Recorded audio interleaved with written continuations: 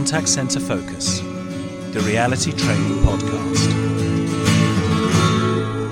You're listening to Contact Center Focus, and we are continuing the drives model.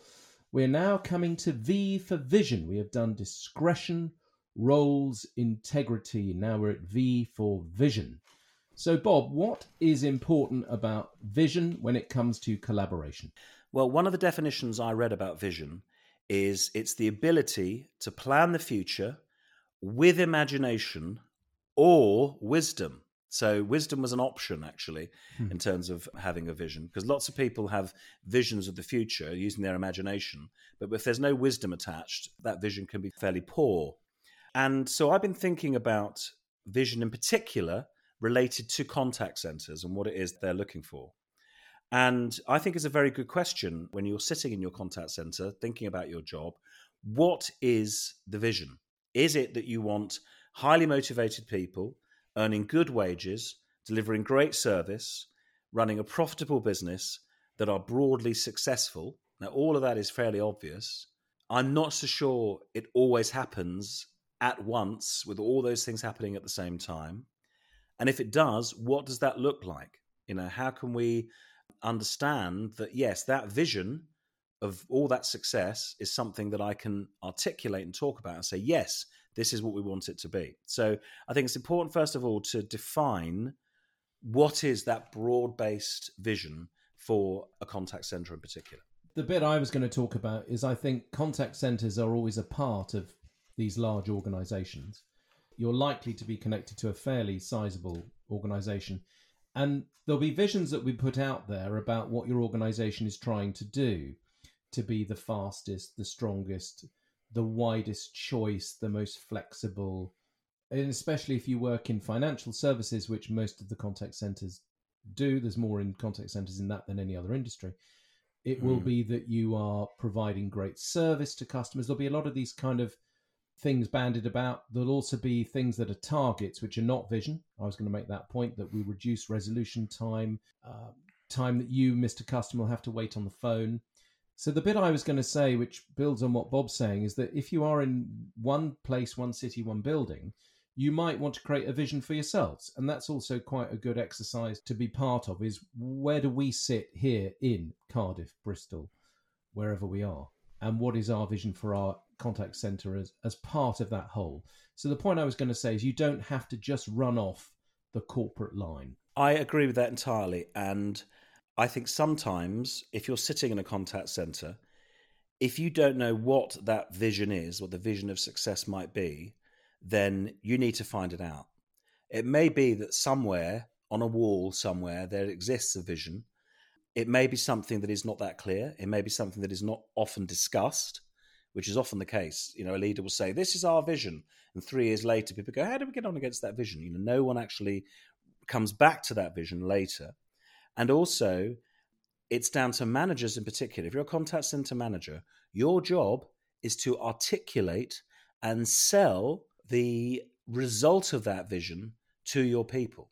And I think that's a really good thing to say, look, am I getting across to my team, and are the team understanding that if we achieve these things that we're looking for, the creating this vision, it's going to be absolutely fantastic.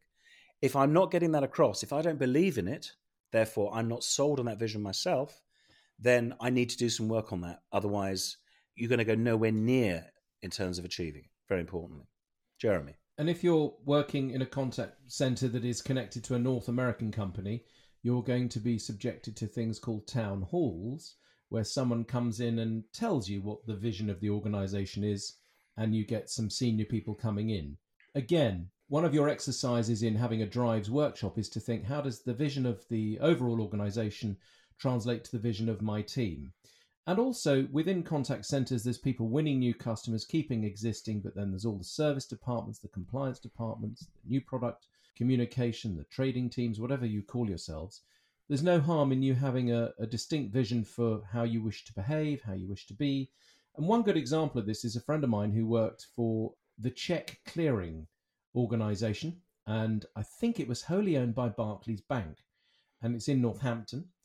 And what's interesting is the use of checks quite naturally declines every single year. In fact, it declines every single week. And what they did, and he was in an IT team, I remember him saying, is we're in a declining market, so the vision of growth doesn't exist. So we have to have a very different vision of what is it we're trying to do. And for them, it was the kick of making the speed faster, even though the market's declining, so that with less coming in, you could do it even quicker. You wouldn't then extend the time and become a lazy organization. So they were improving processes and systems. Some people can't have growth as a vision because you're in a declining market. And that was a contact center which had departments, and his was just the IT department. So I think that's inspirational, really. So that leads me on to thinking about, if you know what the vision is, where are the levels or the boundaries or the standards that do not support that vision? Are you clear on what things that take place that are not getting you towards that vision are those things you can manage? And where are those standards that do support the vision, and how do you encourage them? And also, as a manager, what happens if that vision and those objectives are not respected by the people who are working with you? So there has to be some idea of, where is the line? But I think there's something else that's very important, and this comes from our work with John Seddon, who is a management thinker and writer who we'd highly recommend you look at his work. And he talks about purpose. What is your purpose in customer terms? So if you're struggling for a vision, that's a great place to start. Here we are in a contact center. We are here to serve our customers. What is our purpose in customer terms? Not in our terms. Our terms is to sell lots of policies. No. From the customer's point of view, the purpose is to give me excellent, quick, and efficient and accurate and knowledgeable service. Someone said that a contact center's purpose is knowledge transfer. That's a really nice way to think about it. Transferring that knowledge that you have to the customer. And of course, delivering a great customer experience.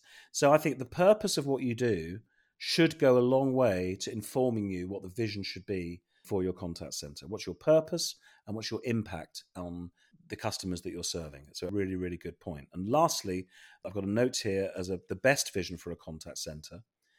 And I think there's some really key things here which link back to all the other elements that we've covered so far in Drives. One, your vision should help you get rid of the usual metrics and KPIs that so many people have, like AHT and NPS and all those sorts of things. That would be a great vision to get rid of that. That frees you all up. And also, if you just focus on real people, not recordings, I'm a customer, I get through to a real person, that real person has the knowledge to help me, then I think that is a really great vision to move towards. And lastly, very important these days, you've got service channels coming in. You might have web chat, you might have incoming new business, you might have retention calls, you might have all sorts of different ways that a customer, through email, for example, can access your service.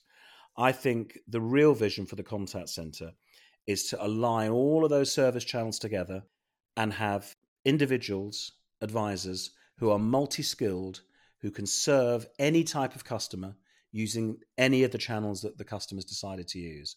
And I think that would be a great vision to realize. How can we take these people and make sure that wherever the call comes from, wherever the email comes from, wherever the web chat begins, whatever is the motivation of the customer, the person who takes it can run with it and solve it for them. That would be a great vision, I think. What do you think, Jeremy? I think lovely. I think what you've said then about going beyond all those measures, because I don't think a vision is measured by your NPS score, because I think that's a separate metric. I don't think your vision's measured by your conversion rate. People who have goals that are about turnover are very different to having visions for how you're going to be. It's a very interesting area, and we've talked about it before about vision and brand values, and these are all very different things. But I think if you don't have a vision of how you want to be as a team, even if it's a small team within a contact center or an entire contact center in a particular city or place, then you're just a bit disjointed. You become a bit functional. And of course, visions change. That's the only other thing to say, is that you might achieve it, then you need to reset and have another one, because you might achieve what you didn't think you could achieve, and then you're going, right, why are we doing this? Where are we going? So that's vision. Work hard to find a good one, and we will see you on the next one, which goes into the whole world of your working environment. We'll see you on the next one. Bye for now.